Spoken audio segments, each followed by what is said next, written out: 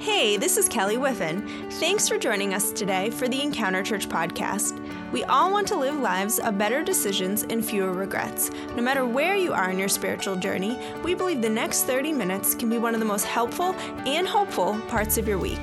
At the end of the podcast, stay tuned for a couple messages. Thanks again for joining us today. So the light's on because after 4 weeks, for those who've been coming, you should have been singing along with that song. I mean, it should be stuck inside of your head like one of those annoying children's songs that perhaps you've been exposed to. My daughter is singing one of them right now in her house, and my wife was like, I had trouble sleeping last night because that ridiculous song about grandma, my hand got crushed by a rock, is stuck inside my head. And we're like, what kind of song is that to begin with? Have you ever realized how creepy children's songs actually are? Have you ever thought about it? See, most of us, we just kind of take it for granted. It's like, row, row, row your boat gently down the stream, right? Merrily, merrily, merrily, life is but a dream. I'm like, what's up with that? That's a little creepy. It's like life doesn't even exist. It's just a dream in a computer's head somewhere, right? And so the idea that just like some of the ridiculousness of children's songs, actually, I think kind of ties in to what we're going to be doing this week. I love as humans, we just take things for granted and we just do things. And it normally takes you traveling outside of your own culture to realize that a lot of what we do isn't normal for other people. And that oftentimes when you travel into another culture, your tendency is to be like, that's so weird. And yet they think we're weird because of what we do. The word Thanksgiving this week is one of those kind of holidays that I think is a unique one. What I love about it, probably because of my introverted nature, is the fact that so many families get together and there are people because of genetics sitting around that table that you know would never get together if only for the fact that they're kin to each other. Like the fact that there are people forced around the table, Democrats, Republicans, independents. You've got everybody across the spectrum. The people you don't want to see, they're sitting across from you. Like Thanksgiving is one of those holidays where we're forced to lock eyes and have a conversation with someone that we would have to be paid to have coffee with at any other time during the rest of the year. And yet, in the same time this week, I think embedded in the very name of the holiday that we'll celebrate is actually a really insightful posture for us to stay positive. That we've been in this series the entire month wrapped around this idea of what does it look like to shift and to live our lives from that posture of positivity. Last week, I gave you a key to positivity. It's just an operating system, a way of approaching. And today, I want to kind of come alongside of that and give you another powerful tool to stay positive, especially in a week where you're sitting around the table with people who maybe are the reason you feel negative sometimes. That maybe it's the teenager who's going to roll their eyes for the 17th time in the 17th minute of the meal because the macaroni and cheese is not the way they like, or you didn't have what you need. And like, you can feel the negativity starting to well up. This is a series that's meant to help that meal make it better. Because I doubt most of you have experienced the meal that is considered to be the most expensive Thanksgiving meal in America. For a dinner of 12 at the old Homestead Steakhouse in New York City, you pay $150,000, but you can have a fabulous dinner for 12. This is what the turkey looks like for that dinner. That it's gold because that is edible gold flakes. Because when you have a turkey, why not make it edible gold flakes encrusted? And you'll notice there's a Maserati tag sticking out because hidden inside the stuffing, because that won't cause anyone in the family to stab one another, is keys to a brand new Maserati. And so I don't think any of you are going to be at that meal this year. And if you are, please invite me. I will ditch my family to show up and have Thanksgiving with yours because that's incredible. But this idea of being positive, I actually want to take you to a letter written about 2,000 years ago. It was written by a man named Paul. And if you're new to the Christian world, Paul is one of the most famous, most kind of influential thought leaders in early Christian history. Paul initially went by Saul, He was kind of cool like Prince before Prince was even Prince. So he went by Saul, and Saul was considered to be one of the most brilliant Jewish thinkers of his day. He was an up-and-coming guy. He was mentored by one of the most famous rabbis in Jewish history, and this guy was his personal mentor. And so Saul had a really good thing going, and he was kind of zealous because Christianity originally birthed out of Judaism. It was this idea that the central promise of Judaism, which was around this promised one of God, these group of Jewish people believed Jesus was that promised one, that he was the one who had come, and they'd been waiting on him for almost 1,000 years.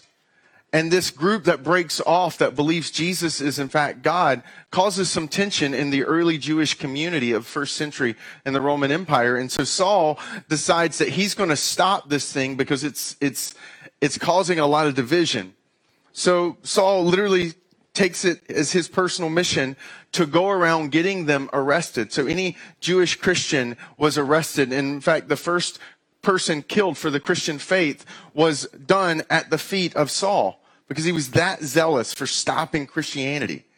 And then in the course of traveling from town to stop it out, his life is transformed. He becomes a Christian, and it's this radical notion. It would be like learning an ISIS or like bin Laden had all of a sudden become a New York firefighter. I mean, it's really that jarring of a transition. And here's Paul, and now he's traveling around speaking and teaching, but because he kicked off this thing called persecution against the Christians, he finds himself constantly being beat and thrown in prison. And the letter that we're about to look at is written after Paul spends 4 years in prison. He spends 4 years waiting a trial in front of the Roman Caesar, and he's eventually acquitted of the charges. But on his departure from the courthouse, one of his little mentees is there with him, a guy named Timothy. Timothy is someone that Paul has begun to kind of shepherd and guide and mentor in life. And Paul and Timothy begin to travel to all these churches that Paul had helped to start that he had not visited in over 4 years. And so Paul and Timothy are going around, and they stop in a city called Ephesus. Now, Ephesus was a global city. It was cosmopolitan. It was super influential. To give you a glimpse of how truly affluent and influential Ephesus was, is here we are 2,000 years removed from the letter that's about to be read. And Ephesus at the time had running water in the homes of the people there, both hot and cold running water. And on top of that, they had in-house heating systems. 2,000 years ago, this city was so technologically advanced and so just infrastructurally wealthy that they had running water in their homes on the hillsides with in-house heat. It's extraordinary.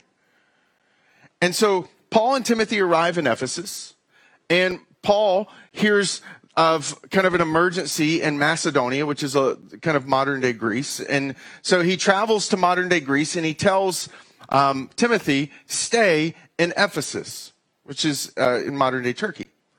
And so Timothy stays in this really large city, and he's the interim leader as a young 30-year-old responsible for one of the most affluent and one of the most fractured churches that Paul has started. There's infighting, there's backbiting. It sounds a lot like Thanksgiving at some of your homes, right? There's a lot of people not getting along, and Timothy is responsible to lead them. And if you were to read through Paul's letter to Timothy that we now call 1 Timothy, because Paul would actually end up writing 2 letters over the course of their interactions. The first letter to Timothy begins with a call for Timothy to be brave and bold, because Timothy is struggling with a lot of insecurity. He's overwhelmed with the leadership struggle. He's trying to navigate all these different groups. He's not Paul. He's not trilingual. He's not brilliant. Paul was considerably, without a doubt, a true genius from an IQ standpoint. One of the best thinkers in the ancient Roman Empire. And Timothy's like, I'm none of those things.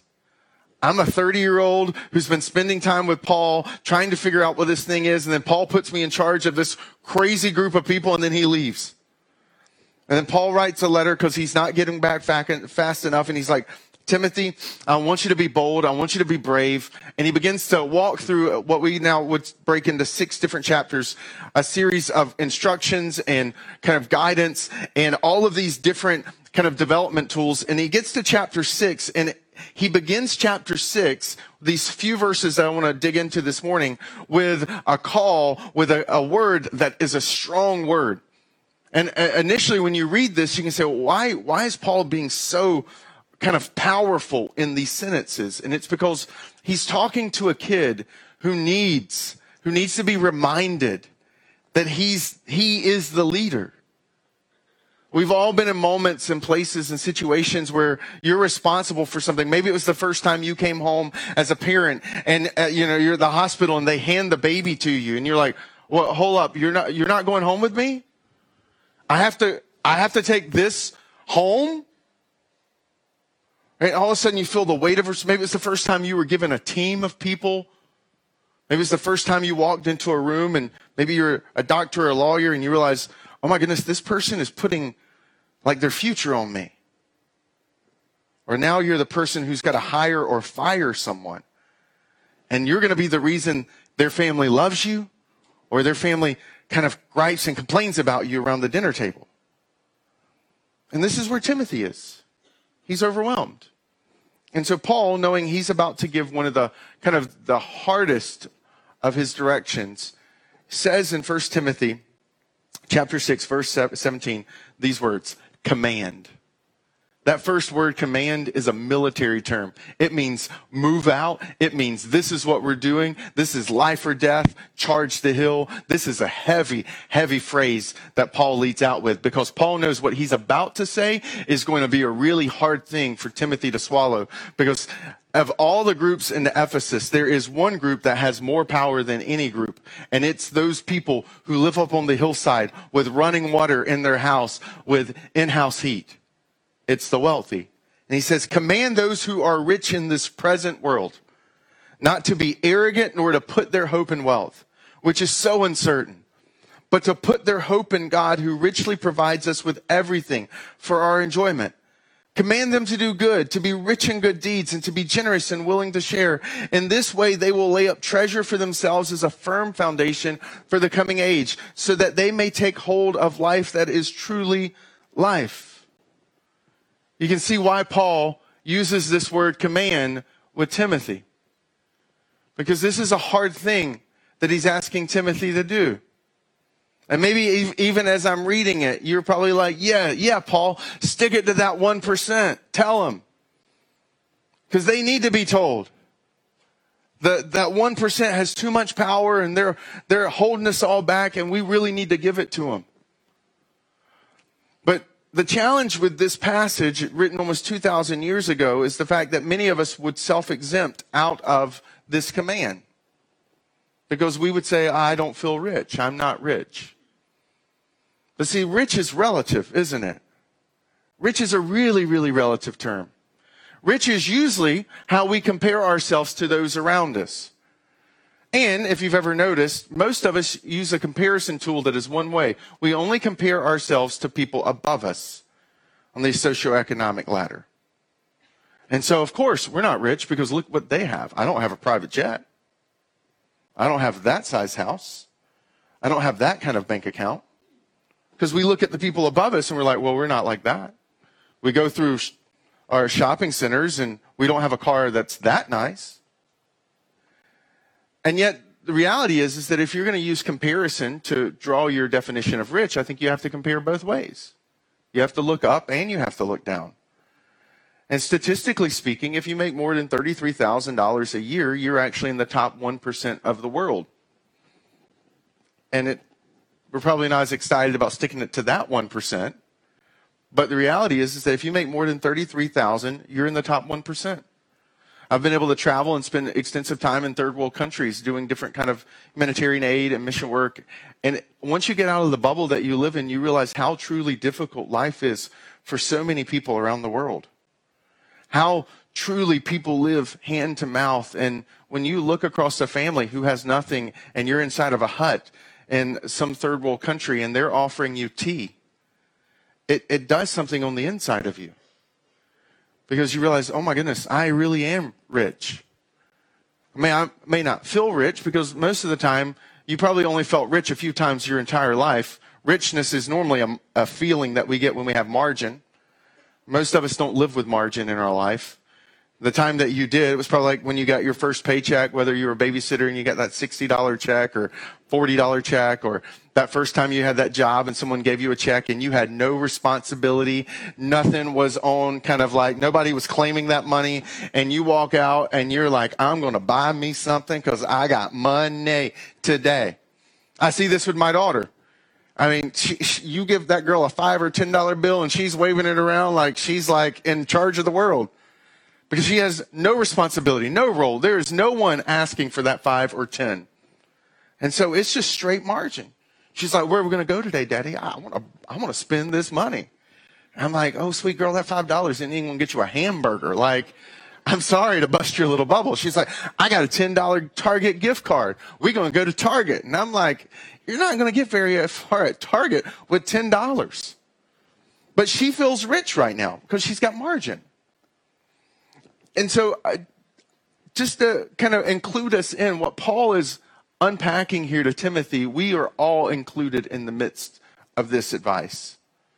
And to exempt ourselves from this and what he's about to say actually exempts us from experiencing a level of positivity that most of us deep down inside hunger for. And so Paul continues. He says, I want to command them to do something, but before I command them to do something, I want to warn them about something else. He says, I want to warn you against arrogance and misplaced hope. Because arrogance and misplaced hope are the two ditches that come when you operate in a place of having more than you need for your basic necessities. In the ancient world, with especially the wealth, there was no idea of government welfare state. That's a very modern idea. The Roman Empire, if you were poor and you had no basic necessities, there was no government programs. You died if no one helped you.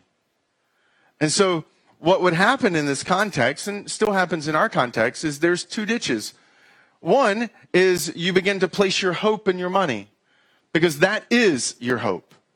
And the other is that you begin to live entitled with a sense of arrogance because you've earned it, you've done it, you've arrived, you've worked hard.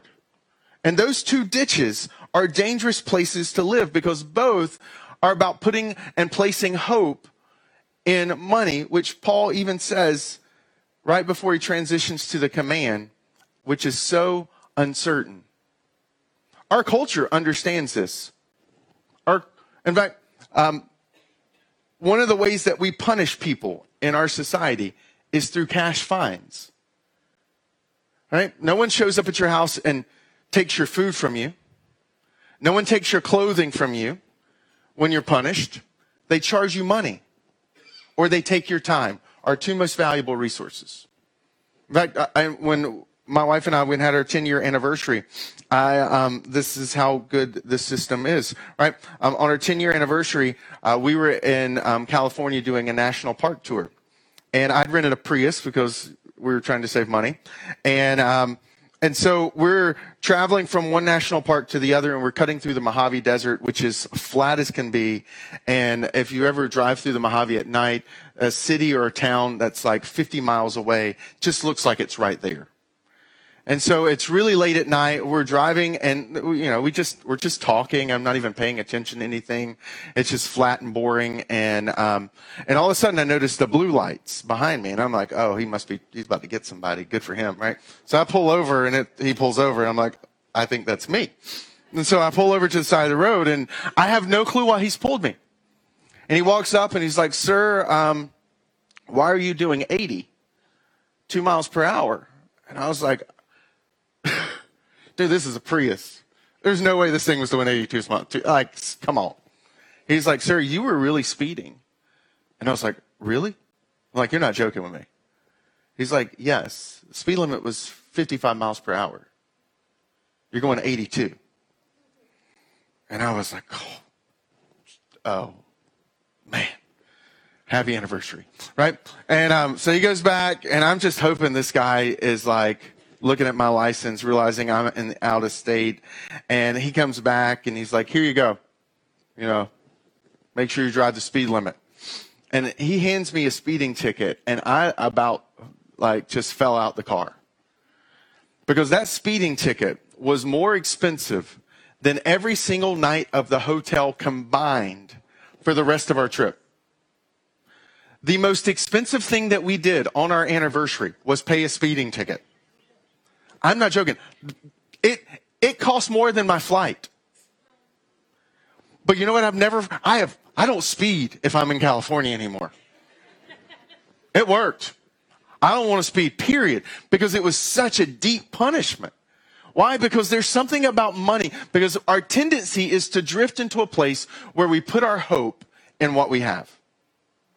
And what that does is it fosters a mindset of scarcity. When your hope is in what you have, then when you do not have it, your hope is not there anymore. If you can click on a website and see a number and that is your hope, then your hope will rise and fall on what that website shows you. And it's a terrifying, hopeless place to live. There's not a firm foundation in that. It's flaky and it can change drastically. I mean, some of you are still remember when the financial crisis in the late first decade of 2000s hit. And the way it impacted your life. And you did nothing, and it just happened to you. And Paul's like, look, it's so uncertain. Do not put your hope in that. Instead, put your hope in something else. He contrasts the scarcity mindset, because the world is a small pie, and you've got to protect your pie, because if anything takes from your pie, then it means your hope drops a little bit. Your security falls with that slice being removed. But then he contrasts it with this one. He says, but to put their hope in God. And then he puts this statement, who richly provides us with everything for our enjoyment.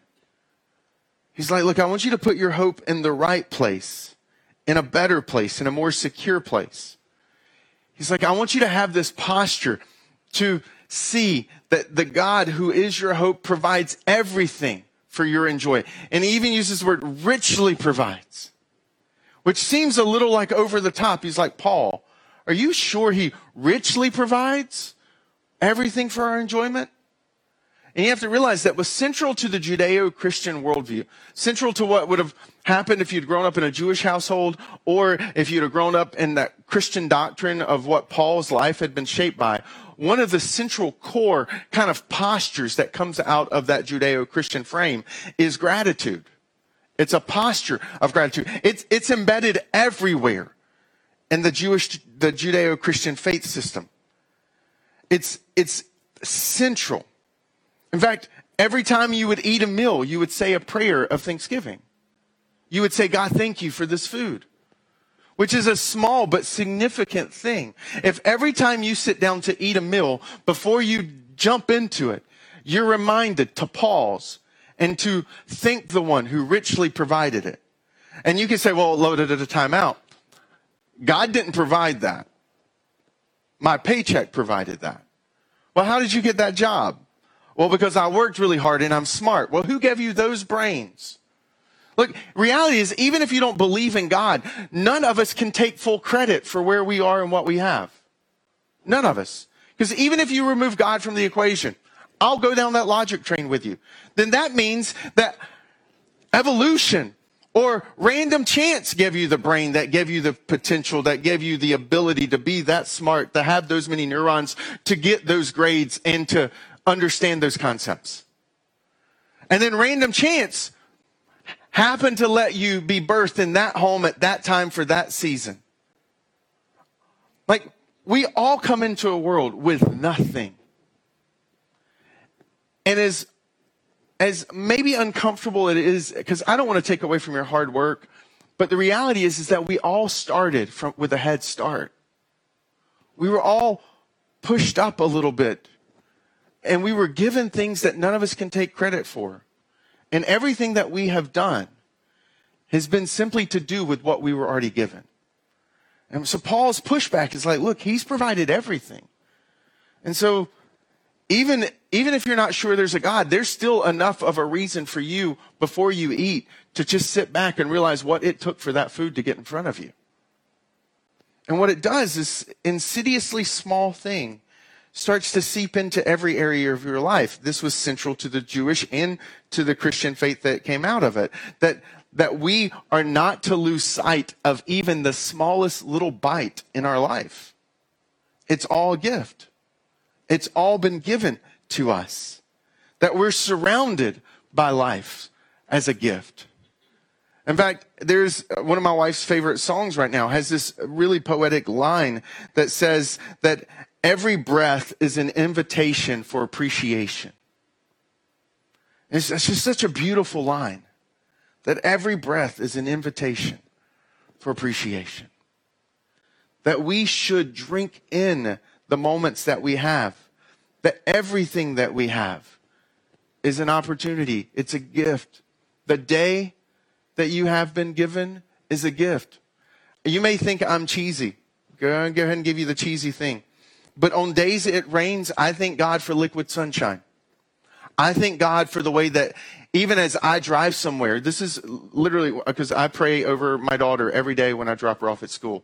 And on days that it rains and on days that it snows, one of the things that she hears comes out of my mouth is, God, thank you for the fact that there are so many things in this world we don't see and even notice. And yet the squirrels and the animals, the birds, the plants, they all receive right now the goodness of how you take. Like God is the perfect gardener. Because you talk to someone, some of you have friends or family who live in parts of the nation where they don't have rain falling regularly. And they live with a constant fear of evacuation or losing everything. Even rain, which may be uncomfortable at times, is a gift. And what happens is that posture starts to seep into every area of your life, and you start to become grateful, and you start to realize that, oh my goodness, there is so much goodness in my life right now. It's everywhere, all around me. I remember right after my daughter was born, she was going through this process, and I've shared this with some of you before. And when a baby is born, they like stab them and prick them and extract blood and run all these kinds of tests. And I remember they were doing that. And then we got a kind of a phone call from the doctor, and they said, hey, we want you to come in. We need to redo a test. One of them came back negative. And so we're like, okay, and so they come in, they stab my daughter's foot again. They suck the blood out the bottom of her heel, and they send the test off, and then it comes back, and we get a phone call again, and they're like, hey, we're going to need you to come in for some blood work. I'm like, what do you mean blood work? Well, there's this, and this, and it's a bunch of fancy terms. But because my backdrop was biochemistry, I started looking through medical journals around these little fancy terms they threw at me. And I realized that they were casually inviting us to have blood work done on a specific chromosomal disorder that has 3 ways that it manifests itself. 1, it kills the kid in the first year. 1, it kills the kid in the first 10 years. Or 1, it kills the kid before they're 20. And so here I have a 2-week-old, and I'm realizing that they're trying to figure out if my daughter has something that is a death sentence. And then we have to go in and we have to physically hold her body because they draw an unholy amount of blood out of her little tiny arm.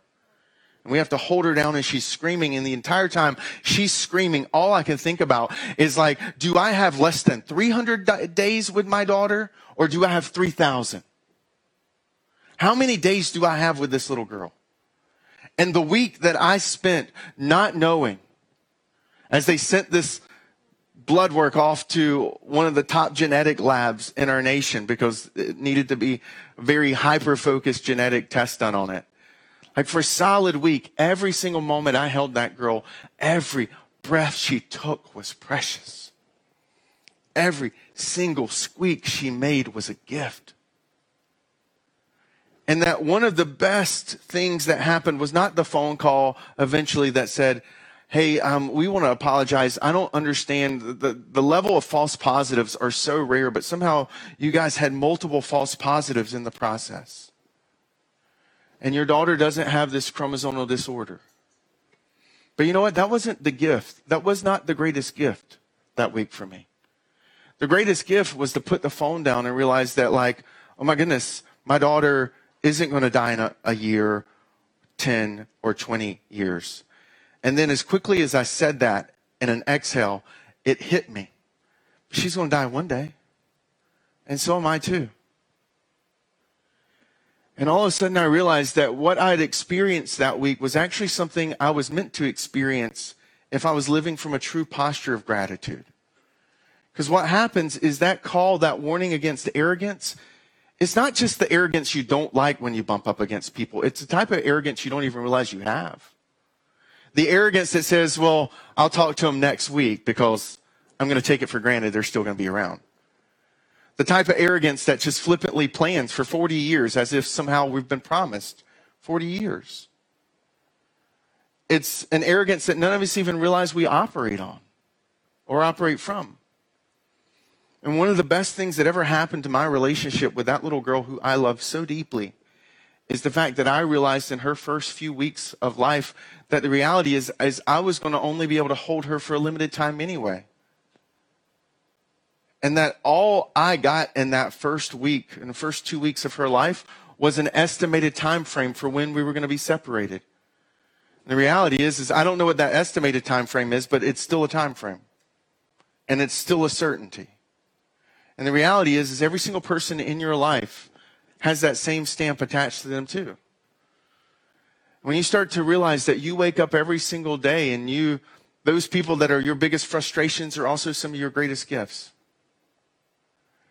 And that this week we call Thanksgiving isn't meant to be a holiday. It's meant to be every day.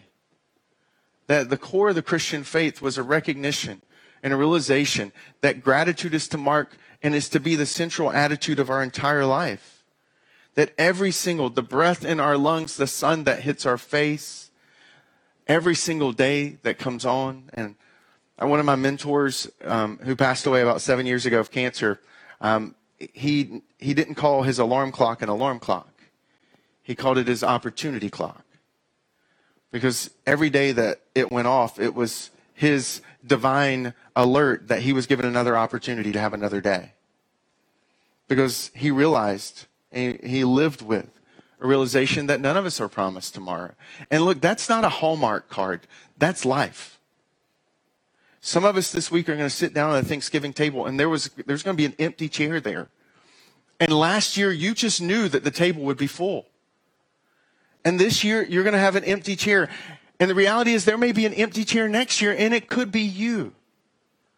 And it's not meant to make you feel down. It's not meant to make you feel depressed. It's meant to foster inside of you an appreciation for you to hold a little bit tighter every single person in your life, to be grateful for all those little tiny things, to avoid the ditch of the arrogance or the hope in money, and to realize that the best things that we have, we've been given, are often the things that we pass right on by and don't even see. And that every day, like that song says, every breath is an invitation for appreciation. And I pray that this year, this Thanksgiving, and even today, that you wouldn't walk by the things that are gifts to you. That you wouldn't skip over those divine blessings that are present in your life. Because all of them, including you, has a short window. And you should drink it in and enjoy it. Because God has richly provided it for you. And it's not to say that some of us don't have really bad things going on in your life. I know you do. You send us your prayer requests and we pray for you. But I know that even in my darkest days, when I didn't even want to live anymore, there were still good things there. There were still gifts there that I could find and see if I looked for. And that there is a reason in every single season of life to be grateful. Regardless of how good or how dark those seasons are. Do not fall into the trap of believing that there's going to be a reason when you get to a different season. Because if you can't tune your heart to see the reason in this season, you won't see it in the next one either. And that Paul is writing this word to Timothy to call them to this place of appreciation, to this place of humility and a gratitude posture. Because the wealthy have even more reasons to be grateful. He doesn't condemn the wealthy in this passage. He's using them as an example because they even have more things to be grateful for. And that all of us, if we were to sit down and list all the things, it would overwhelm you. Because it is truly overwhelming what you have in your life, even when you don't have some things in your life. I mean, the fact that I'm a pastor still blows me away. Almost 17 years or 18 years after I became a Christian.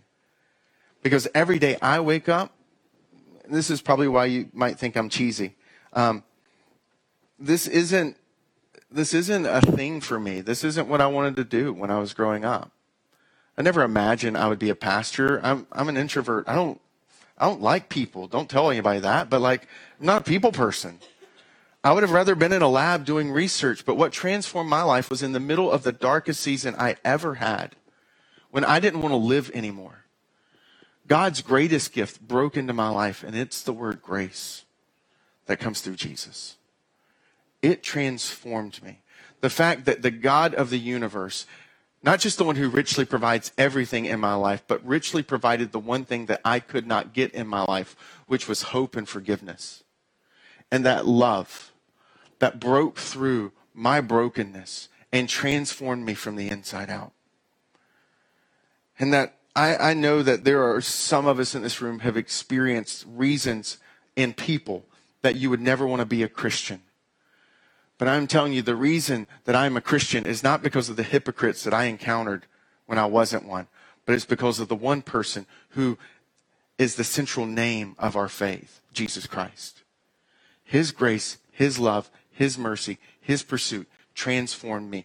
And I can boldly say, without having even part of your story, I can say he can transform you too.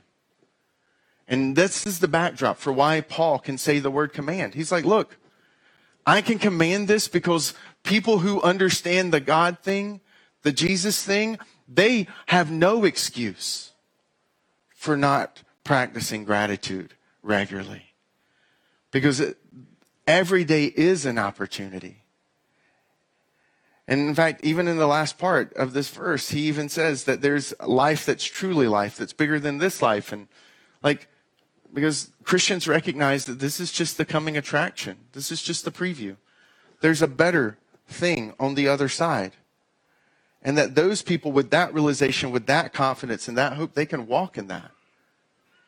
In 2002, Fred Rogers was doing a commencement at Dartmouth, and he stepped up to the podium, and Fred Rogers is the famed Mr. Rogers. Some of you maybe grew up with him. You know, it's a lovely day in the neighborhood, a lovely day in the neighborhood, right?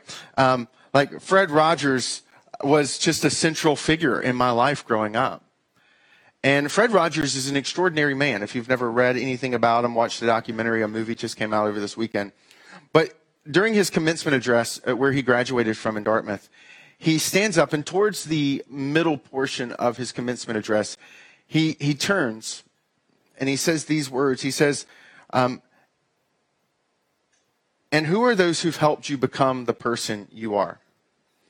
Anyone who has ever graduated from a college, anyone who's ever been able to sustain a good work, has had at least one person, and often many, who have believed in him or her.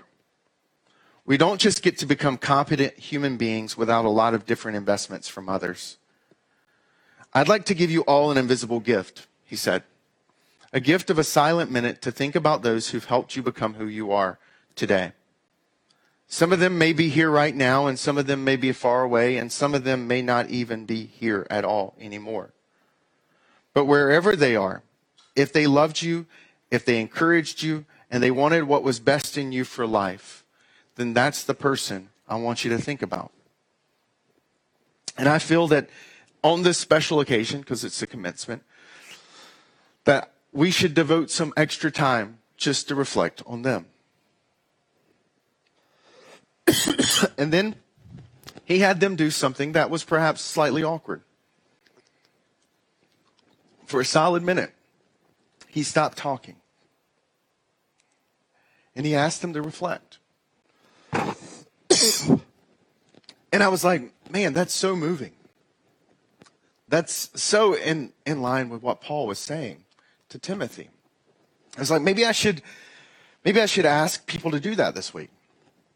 And then I was like, no, maybe I should just do what Mr. Rogers did.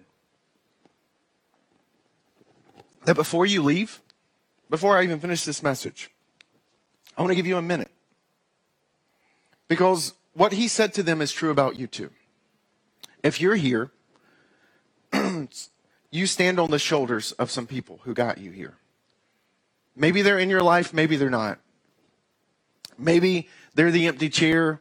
Maybe they're the boss that believed in you, or the professor that saw something in you, or the teacher that saw something in you. But I've got a counter right here. And for the next minute, I want you to think about them. I want you to picture their face. I want you to remember some of the words that they said. I want you, for a solid minute, to reflect on those people, those persons who paved the way for you to become who you are. 1 minute.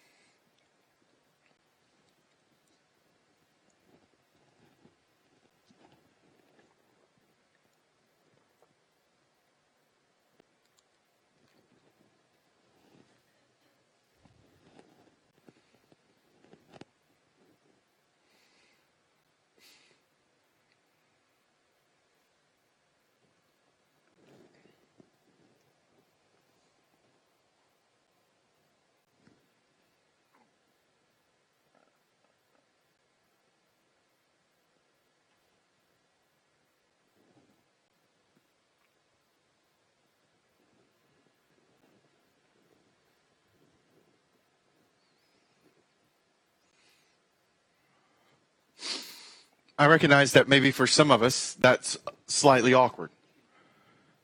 That for a minute, you just sat in silence. And I don't think that's so much an indictment or an indication about the minute I just gave you. I think it's more of an indictment about our culture and about the life and the pace that we live. And the reality of the very reason of why Paul wrote these words in the first place. Because it shouldn't be awkward to spend a minute reflecting on what you have been given, and what you've been entrusted with, and the people that changed your life. Like, I'm deeply grateful for the people that bounced through my head. One, it was my mom, who's just an extraordinary woman who modeled so many things for me and believed in me. And another is the guy who I named my son after. I didn't pick either one of those. They both kind of picked me. And that feeling, I hope that you felt, that overwhelming sense of gratitude and appreciation, I hope it overwhelmed you for a second. I hope you lost sight of the minute that I'd give you. Because here's Paul's point in writing this. That feeling you just felt, that reason that you just had,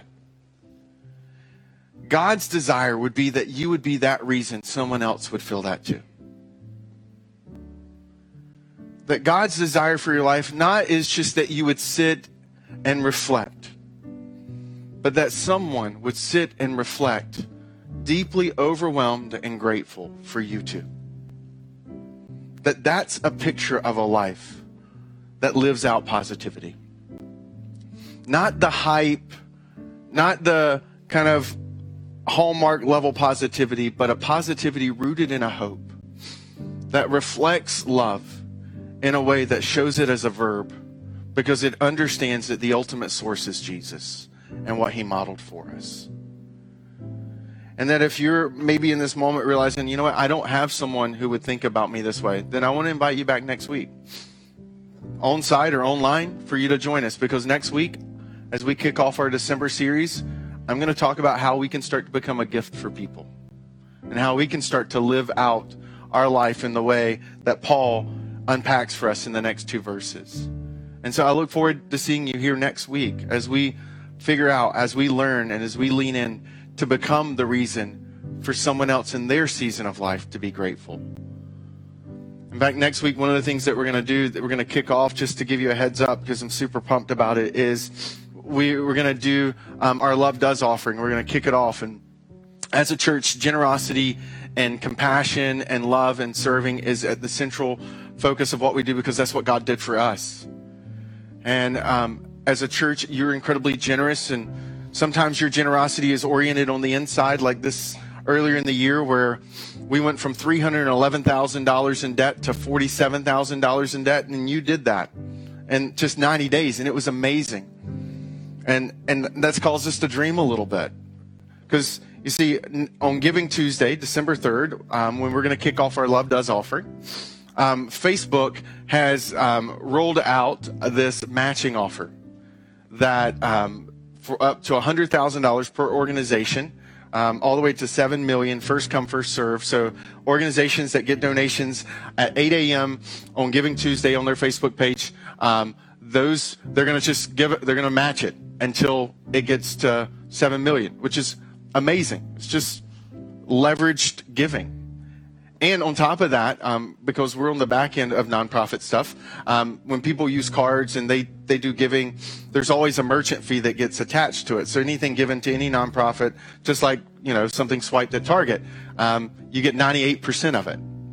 Well, Facebook has removed the merchant fees that day. So 100% given on Giving Tuesday will pass straight to the organizations. And so our Love Does offering is our outward focus. It's the money that we raise, not for my salary, not for the lights, not for even the goldfish that some of your kids are eating, even though all those are good and noble things. It's the offering that's focused on what we do to engage our community, serve our community, do the events in our community, our compassion ministries. There are stories we can't tell you of families who through the year have been able to eat, who've been able to have rent, who've been able to have heat and air conditioning because of your generosity. And over the month of December, we're going to just celebrate what some of your generosity has done this year as we look towards what the Love Does offering will set us up for next year. And so for those who are like, oh, okay, this is exciting, like we could leverage Facebook with this Love Does offering. So here's my thing. If you'd like to be a part of that, I recognize life can be frantic. And so I actually, this is a text messaging number I have.